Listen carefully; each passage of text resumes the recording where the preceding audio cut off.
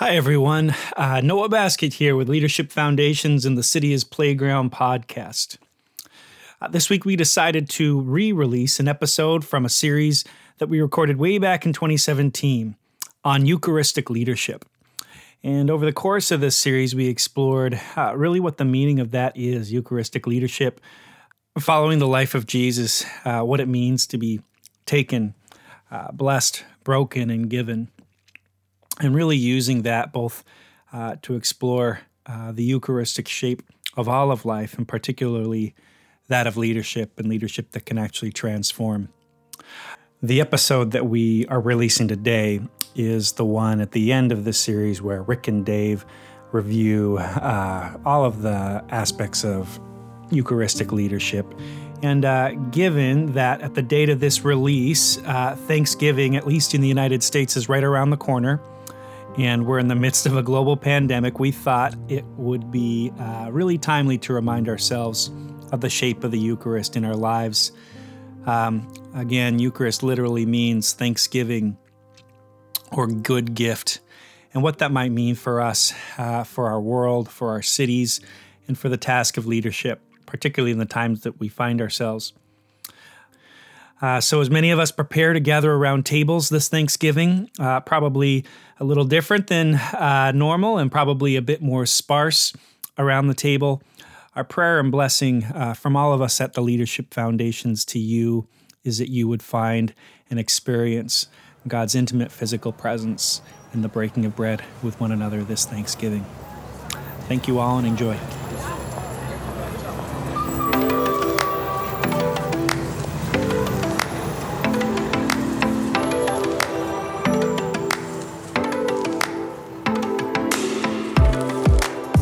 City is Playground, a podcast by Leadership Foundations. And I'm Rick Enlow, your host, and I'm here with Dave Hillis, the author of a book by that same name. And we are in the middle of the playground here in Tacoma, Washington, right in the middle of the city. So, Dave, good to be with you. Rick, great to be with you.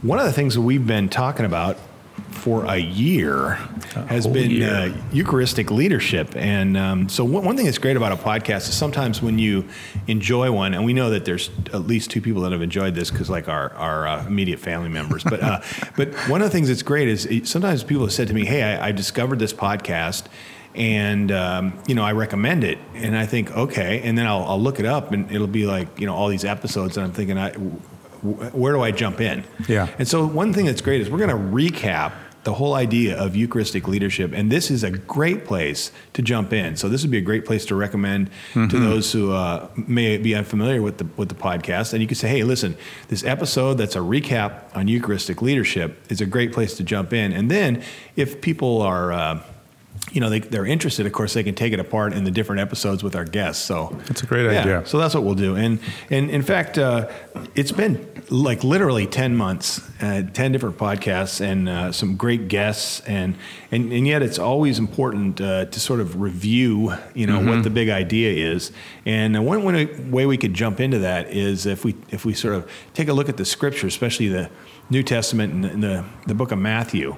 There's an encounter where you see an individual who has kind of the what I would have to call kind of the standard stereotypical idea of a leader, and makes a request based on that, and then the response is Eucharistic, and that kind of helps us understand. So take me through that in Matthew 20. Yeah, it's just, again, one of those wonderful encounters. It's almost humorous. We are told by Matthew that Jesus and the disciples are on their way to Jerusalem. A whole bunch of things have happened. You almost get a little bit of the sense, Rick, that maybe for the first 19 chapters, people around Jesus have kind of been kicking the tires, slamming the doors, kind of wondering if this is the real deal. Yeah. By chapter 20, I think they say it appears that it is the real deal, and there is a mother who is convinced it's the real deal, so much so that she goes to Jesus and says, by the way, when you get to your heavenly abode, I want you to promise me that my two sons will get on your left side and your right side. And if you just pause for a minute, I mean, there's just a level of humor, right? So my boys aren't going to be able to ask this, but I, as their mother, can. Yeah. And what one would anticipate, I think, is maybe the cosmic finger, that Jesus might wag at the mother and say, that's not what this is about. But curiously enough, he says that's not, essentially mine to give, but then can you, in fact, sup the cup that I will sup? And I think very interestingly, Rick, what happens and what I think Jesus puts his finger on in terms of leadership is an essential tension. And that is that there does need to be a level of ambition. One might even kind of describe it as ego, to say I'm going to lead this church or lead this organization or lead this family or lead this business. And that is saluted, but then Jesus, like he always does, kind of flips it and says, in order to be the kind of leader that I'm describing, it's going to be a very different kind of leader. So I've always found a great fascination with this chapter because I love the way he affirms leadership, but then says, but it's going to look like this.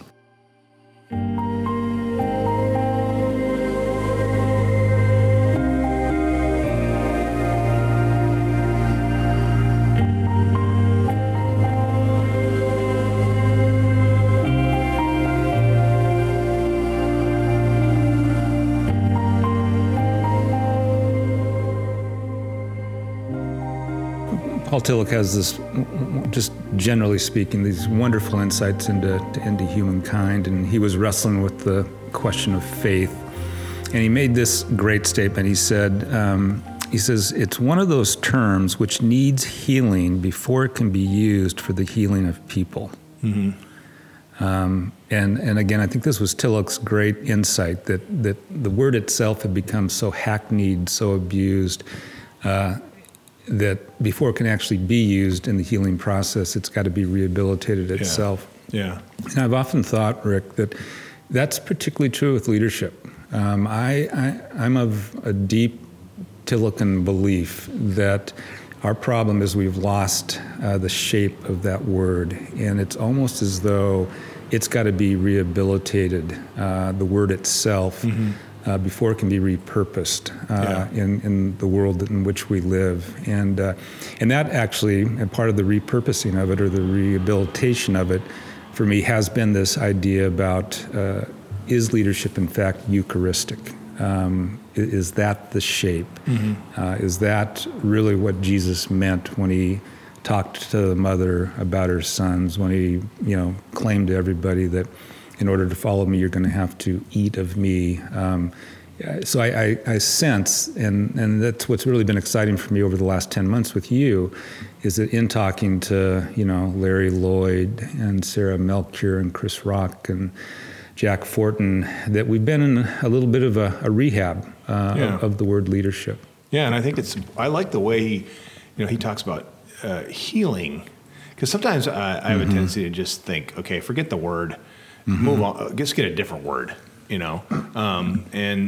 I think that the whole idea of that the word needs to be, it needs to recover what it's really about is a really beautiful way to think of it. So what we did is we went back over these 10 months and kind of reviewed some of these episodes and made some observations that we thought, well, this will be a good some good touch points so that we can kind of give an overview, but at the same time remember some of the things that we learned from our guests. So let me just mention. I'll just mention an observation, and you can help me. You can help me remember more in detail and expand on it. We can help each other. Yeah, we'll help each other. But the first one is that the world itself is Eucharistic. And the only way to rightly engage the world is Eucharistically. Yeah, I think the notion there, and this, to back up a little bit, really comes out of what I think would be traditionally a Catholic sensibility, not so much the Roman Catholic Church, but the notion that the world is actually imbued with God. I think of again a number of poets that describe this. It's Christ in 10,000 places. I mean, you're engulfed in this. And so that the world itself literally becomes this good, gift. So if that's true, then wouldn't it, make good sense that in order to actually, engage this world, this Eucharistic world around us, that we ourselves, and particularly our leadership, need to become Eucharistic as well. And I think it's that alignment, Rick, that really begins then to set leadership in motion. I oftentimes think, and again, if this statement is true, that our problem is if the world is Eucharist, but we have a leadership that is non-Eucharist or even antithetical to Eucharist, well then, right, there's the train crash, and that's why things don't get going. So, and thus the metaphor for Leadership Foundations around the city is a playground, not a battleground. It's another way of saying it's good. Yeah, it's good. And now there's some sharp edges, and we're going to get our knees skinned up a little bit, but settle into that essential fact of its inherent goodness, and allow that to begin to shape you as you move forward. Yeah. Another thing we observed is that a spiritual person who experiences human reality, I think it was Jack who kind of talked about that. Yeah. We are spiritual people who experience human reality, not human people who experience spiritual realities. Sorry, explain that. Well, I think it's, when Jack was talking about it, I think it struck both you and I, how easy, and particularly in leadership circles, we get into these bifurcations, the profane, the holy, the sacred, the secular. Yeah. And I think one of the things about Jack and the way I think he talked about this is that leadership doesn't live in this bifurcated, kind of world. It actually moves from a center. And the statement, if, again, this is a Eucharistic world in which we live in and everything is, rife with the glory of God, then our natural resting heart rate is that we are these spiritual people. We are these spiritual beings that are walking this good earth, who happen to have these human experiences, right, and not the other way around. And yeah. I remember C.S. Lewis at one point made a comment, it was almost an aside comment, but he thought, if we actually believed what the scripture says about who we are as humans, that we're among gods and goddesses, and it would change everything. But of course, we don't believe that. And so we treat each other like we're human. So I think this is just a natural ramification of that first statement. Now, the next thing we talked about is this idea that Eucharistic leadership is somehow grounded in forgiveness. Again, I think this was a Jack comment, but the notion that one of the things that Eucharistic leadership does is it begins to kind of outline in some ways, what this leadership will look like. And it's this self-donation, right? This self-emptying, the Philippians 2, I did not, consider, equality with a God something to be grasped, but I emptied myself, et cetera. That ultimately then, and this is what we experience, in the case of my tradition, every Mass, is that the Eucharist is ultimately this moment, the singular moment of you are forgiven once again. And I think, at least as it relates to leadership, I think this is a profound, how would you describe it, moment of recognition that as I go into this meeting, as I stand up in this pulpit, Rick, if your case, as I lead this organization, I do so not because I think I've somehow mastered something, or I was the head of the class, or I got the best grade on the paper, as a result of these merits I lead, but rather I start because I'm forgiven. I'm a forgiven one, and that I know this to be true. I've had lots of conversations with people who are in leadership positions, and the profound, almost pervasive sense of illegitimacy. If people really knew I shouldn't be here.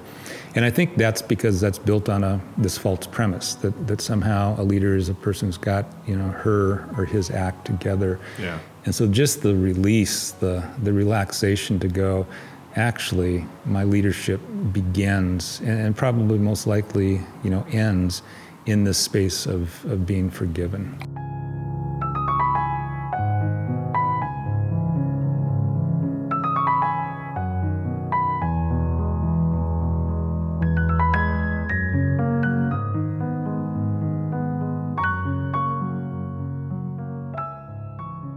Well, and I think when we think about the sort of the four movements of the Eucharist, the first two are kind of exciting, and like very motivational, and I think that's where we kind of want to stop. Mm-hmm. Like, hey, I've been taken, selected, chosen, wow, and then I've been blessed. Mm-hmm. Oh man, that's great. And then let's just not move on, because then it's all of a sudden broken and given, right? Yeah. But unless we go through the entire, Eucharistic movement, that's where the forgiveness, lives. Yeah. And even in not only the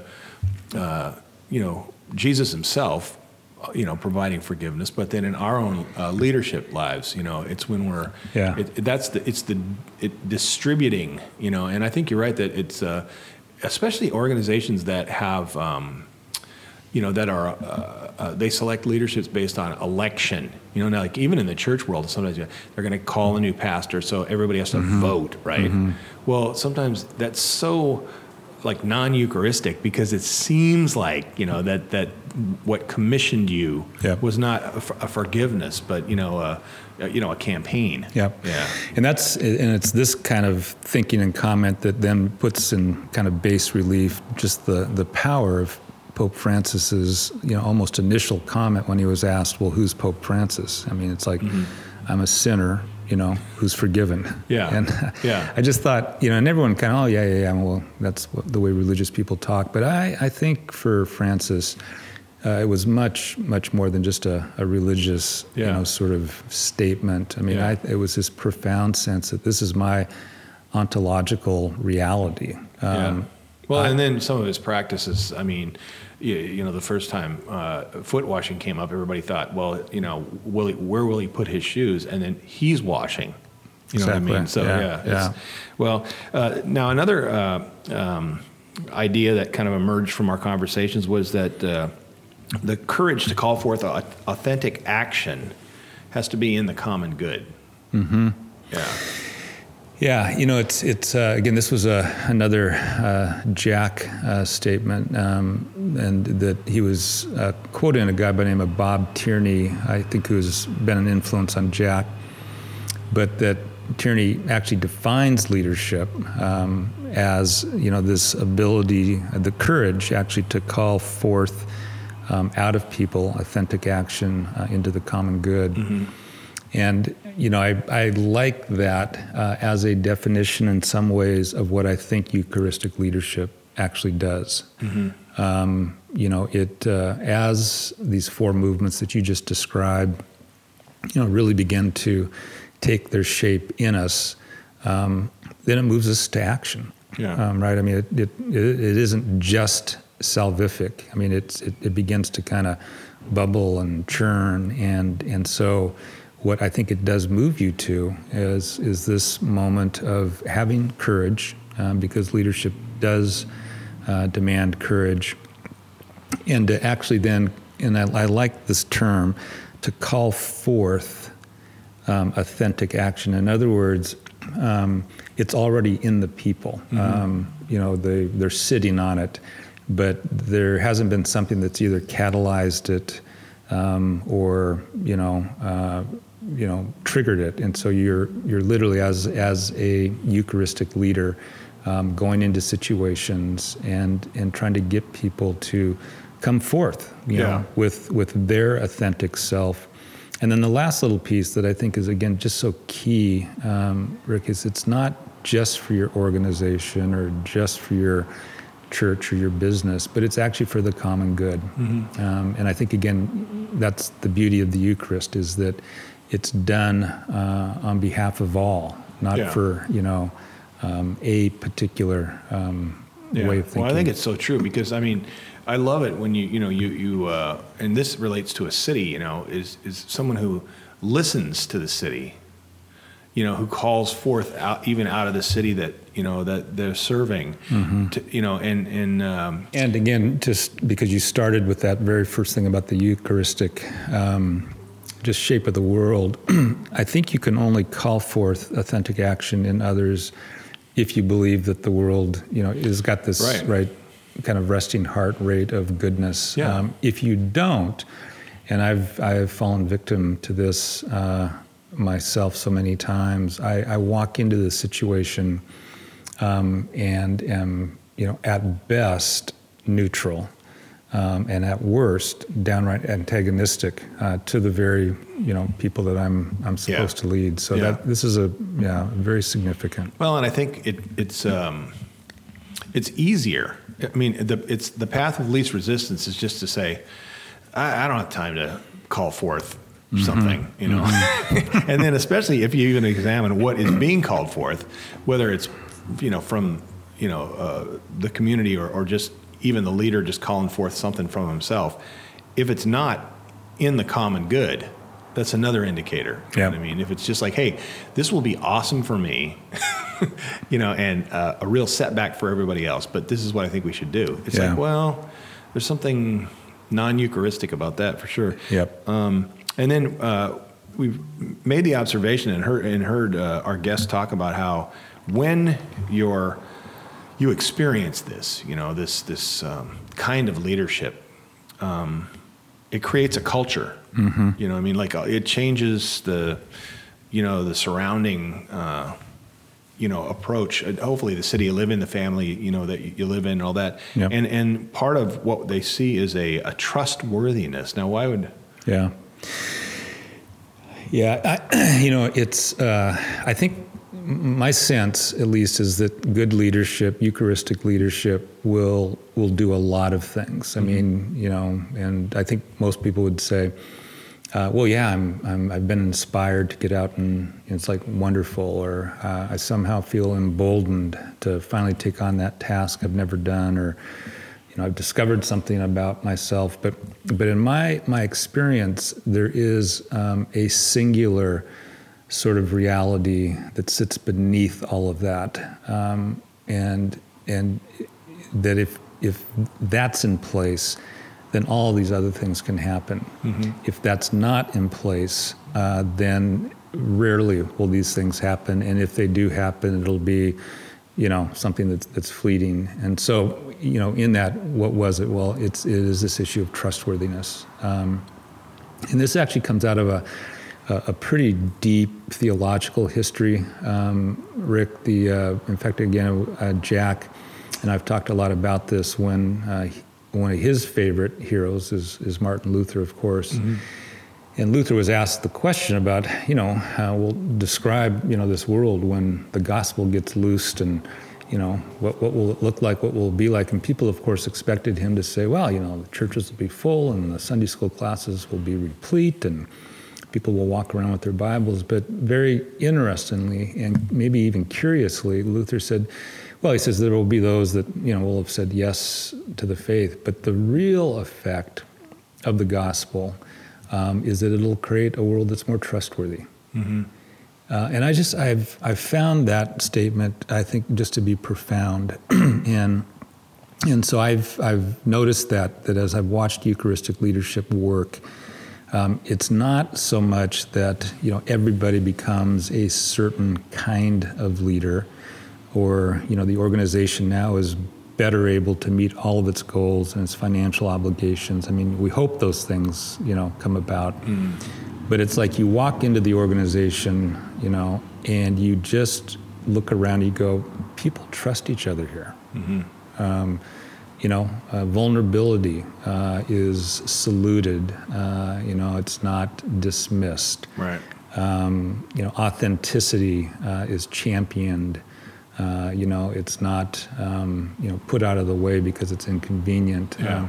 And so that basic cultural norm of trustworthiness is what I think Eucharistic leadership creates in its most intent way. Yeah, and I think what I always love when I think about trust, especially, Bible words, it was actually my theologically profound friend, Dr. Chap Clark, who's taught at Fuller for 20 years. No, Chap. Yeah, and he was talking to me, sometime we had this conversation about how essentially it's the same word, pisteo or pistis in the Greek, which always gets translated belief in so many different English translations.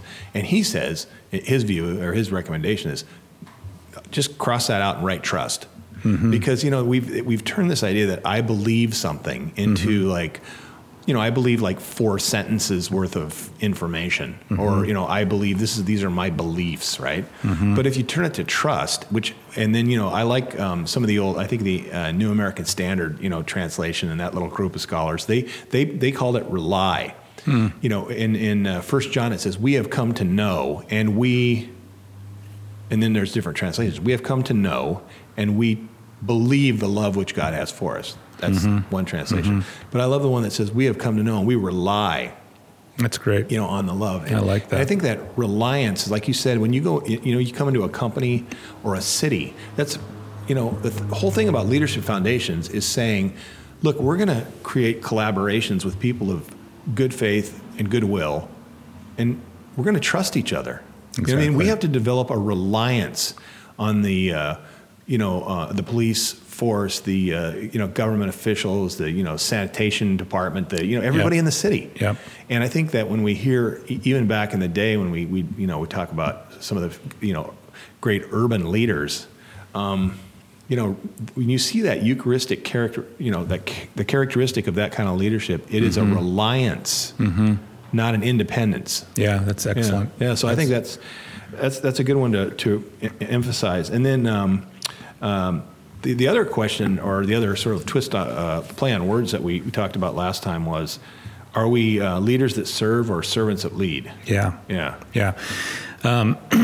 Again, it's just so significant, and this is the Robert Greenleaf insight many years ago, but he grounded, the whole idea of leadership initially in the fact that everybody's been called to serve. And, by the way, in my service to you, Rick, or to the Leadership Foundations, or to my city, I will, on occasion, be called to lead. And that idea is profoundly different than that person who says, I'm the leader, and every once in a while, I might decide to serve you. Yeah. And so I think the Eucharistic leadership demands that. I mean, that's exactly, here I am, taken and blessed and, broken and then given. That's my service. Yeah. And now I happen then to maybe lead in these 2 or 3 areas that I have a particular expertise or maybe some experience, but it's not a given that I will. What is a given is that I will serve. Yeah, that's great. And then, kind of connected to that, it gets all the way back to the beginning of your book on the city as playground, when we talk about how we see something, like being a Eucharistic leader is a way of seeing. That's right. Yeah. So.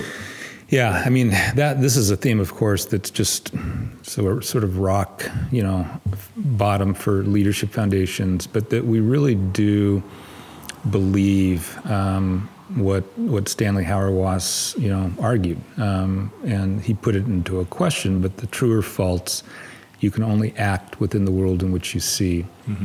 And so Hauerwas ultimately, and Leadership Foundations as well, would say it's true. Whatever that frame, that mental framework of yours is going to dictate how you behave. So the idea of seeing a city as a playground, but leadership, and then that's where I think again some of the really significant things about Eucharistic leadership begin to take hold is it becomes a framework for a way of seeing your leadership, that it is a leadership that has these four movements, and your behavior, the way you now treat one another, begins to get pushed through that frame. Yeah. Well, this time of the year happens to be basketball time of the year, and I know that you and I, with our own children, have taken us on quite the journey through basketball, high school and college. But one of the things that's interesting that our listeners probably don't know is that our sons were point guards, and our particular sons we've had, and when you're the point guard, especially like I know at Stadium High School in Tacoma, and Gig Harbor, they had great coaches, but they were the leaders. I mean, the position is a leadership position. It's like, but the most kind of the job description was to assist. And they even keep a stat, that what's your assist and turnover ratio. Right. And as long as you're assisting more than you're, turning things over and making mistakes. And I think I thought about that when I thought about, Eucharistic leadership, and that how it really is, if you see yourself as a leader in assist. We talked about how Jesus said, all authority has been given to me. And then he assisted those That's who right. followed him. And then he said, now you're authorized to assist, Yep. And like we said, we have turnovers. Absolutely. But that's one way we got to see ourselves. That's exactly right. Yeah, it's I've done this exercise before. Interestingly enough, Rick, with your people, which I'm going to say is pastors, clergy, and I, excuse me, and I'll get up on a whiteboard and I'll actually draw a football team, and I'll say, now I said, as pastor, what position are you? Now, this probably wouldn't surprise you, but and I haven't done a statistical study on this, but I can tell you with QB. pretty good conviction, I'm the QB. Yeah. On occasion, someone will get really wild and say I'm the running back. Okay. And so we have a good conversation about it, and I said, what if the paradigm was actually you're the center? You're the one that just gets the thing going, and there's usually this collective sort of but I actually think, and of course metaphors end at some point, but I think that's a more accurate way to think about this leadership, as servant, as point guard, is that you're down in the trenches. You're the one that, huts the ball and then nobody sees you again. So. No, I think that's a great example. And especially, like I said, whenever you're listening to the podcast, but we're recording this with Super Bowl Sunday coming up, so it's a good picture for us to have in our mind. Now we spent a lot of time on a little play on words that might have been more clear to us than anyone listening, but we talked about the fact that it's not just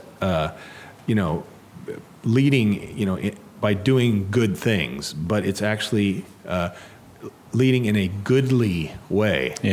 So double back on that. Yeah, I mean, this is, I think, a theme that has come up actually in a lot of our episodes, even outside the Eucharistic shape of leadership. But and it's taken actually from a Matthew 5 statement right after the Beatitudes, when Jesus says, now let your good works come up before humankind, and they will bring praise and glory to God in heaven. And of course, wouldn't we all want that to happen?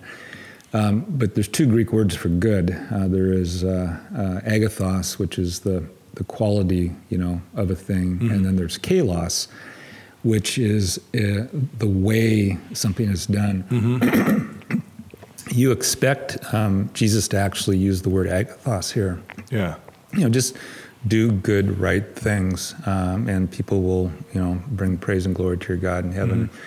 But he actually reaches for the word kalos, and that's a bit of a surprise. And so the way I translate it roughly, Rick, is like, well, of course you're going to do the good thing, but what's really going to create some adhesive, some traction, is the way that thing is done. And I think that is particularly true, Rick, around leadership. Yeah.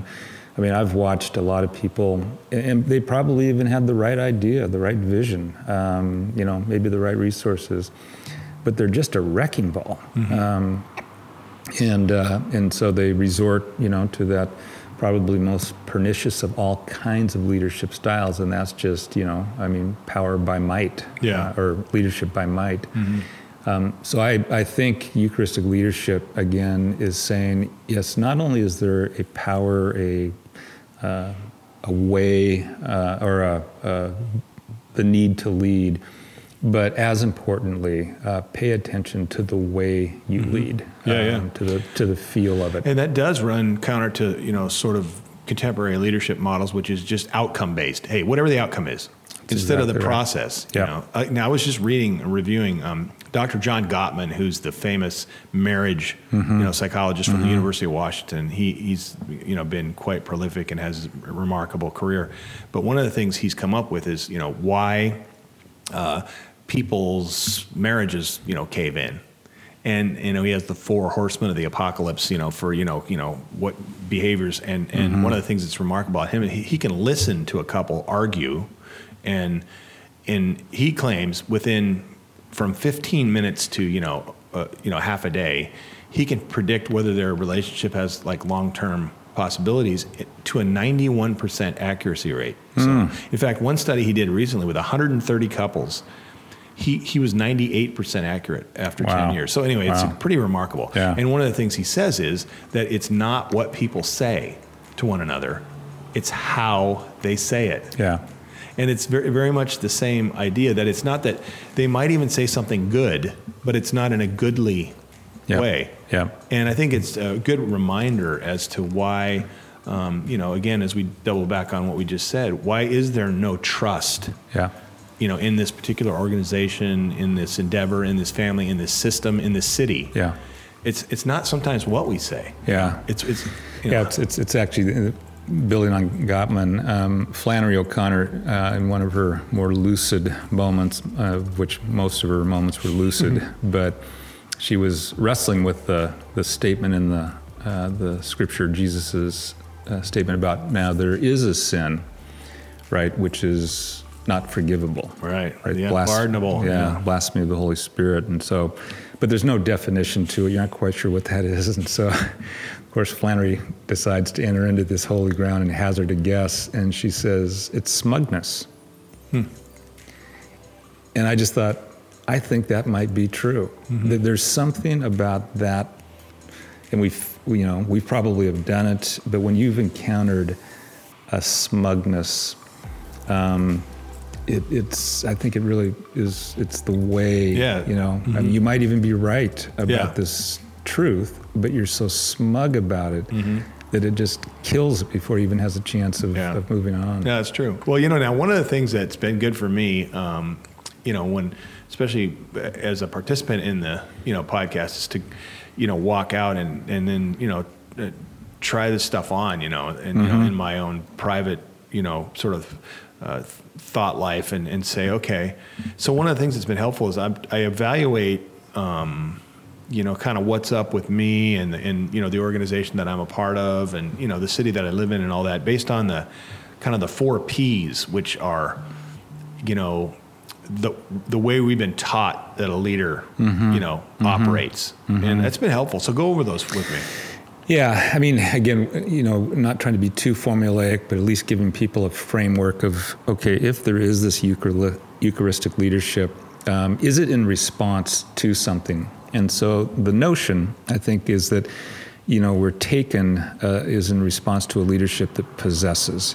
It happens to us first before we, ever happen to something else. The idea of blessed is in response to the whole notion that everything is provisional. We talk about if you do this, then I will grant you this. But what blessed begins to shape is this notion that it's because, Rick, of who you are, therefore you get to do this. So it's taken on provisional. Broken is really in response to this really noxious weed that sits at the base of every bit of leadership I know, and that is it's all about performance. Kind of period, end of story. And then the last, taken, is that it really is in response to this notion of power, and I'm trying to amass it. But no, you're giving it away. So that's been, for me, similar, Rick, just a helpful way to think about, in the midst of all this theology and philosophy and the Paul Tillocks of this world, that here's a very practical, concrete model. Yeah, and I think, for instance, when you use the word performance, I always think of like a lot of us in our jobs will have a performance review at some juncture in annually or whatever. And what if it was a broken review? You know what I mean? Right. And so I ask myself that, what if instead of thinking about what I've amassed, what if I try to evaluate what I've distributed and what I've given? Right. And so I think those are helpful things to think about. Yeah. And so I think that sort of wrapping up our talk about this, and there could be some of those out there who right now are thinking, enough on the Eucharistic leadership. Okay, but one of the things. Yeah, I was going to say, Rick, I mean, one of the things that I think you and I have discovered over these 10 months, and this probably speaks to the power of it, is that it's you can't be exhausted. I mean, there's elements and layers and the whole bit, but I know that increasingly, if someone came to me and just said, okay, at the end of the day, how do you know when you're with a Eucharistic leader or not? And I love this little term that we began to talk a little bit about. It's this idea of faithful play. And I think that fits beautifully into this, metaphor of city as playground. And I, more and more, when I watch Jesus in the Gospels, when I watch the Holy Spirit, there's almost a playfulness, right? I mean, a willingness to ask questions or to tell parables that you kind of really, and even to enter into, just different conversations with a sense of playfulness, and to do it faithfully. Yeah. And I think that's what I would probably want to leave people with as we kind of move on to other subjects, is that's the gift of Eucharistic leadership. It allows you now to faithfully play in this good world we've been called to serve. Well, that's great. Well, one of the things sometimes I think when I think, Jesus, he's the one who showed us. I think, okay, that's good. And then even sometimes we think about, pastor guys or yourself, leading world changing organizations that are helping cities become playgrounds and all that. And so it's fun also to keep our eye out for folks that we see behaving Eucharistically, even if they don't know it. Exactly. And one of the things is I listened to this podcast last week, and it was about the founder. I mean, he's run this company for 50 years, but his name is Yvon Chouinard, and his company's Patagonia. And it was, I don't know if you know much about this guy, but he when I listened to him, somebody sent me, hey, you should listen to this podcast. And while I'm listening to it, I'm thinking, this guy's a Eucharistic leader. But what happens is he says things like, he goes, he has no college degrees, he's never been to business school, whatever. Yet last year, the sales of, his company are like $1 billion. And he doesn't want his company to grow. He just wants the people to grow. He actually has a preschool for employees, and he claims that Patagonia's greatest product are the children. That are in the preschool. Yeah. And he has this. Anyway, he's kind of famous for. He doesn't care about owning, properties, as far as houses, but he wants to own real estate because he wants to preserve the best places to surf and whatever. That's great. And last year, he's the leader of this company, right? And he left in June and returned in November. And everybody said, "What were you doing?" And he said he was playing. And they said, "What are you playing?" And he was teaching Native American children in Wyoming how to fly fish. Wonderful.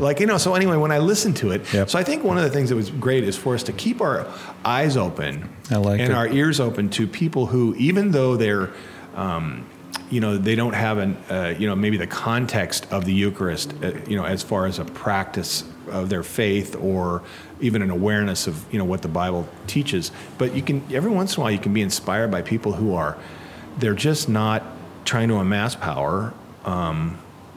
They're not acting provisionally, or it doesn't seem like their performance is something that they're into, and they're assisting. Exactly. Yeah, and that's great. Yeah. So anyway, I thought I was encouraged because I want to thank you for. I would not have recognized that. I would not have seen Eucharistic leadership in that podcast. But since we had these opportunities to talk about it, we had these great guests, to clarify things. It was pretty cool. Yep. Well, Rick, thank you. It's been a pleasure. Yes, but once again, share with your friends, and this episode would be a great one to jump in and then be on the 2018 journey with us. All right. Thanks, Dave. Talk to you later. Thank you, Rick.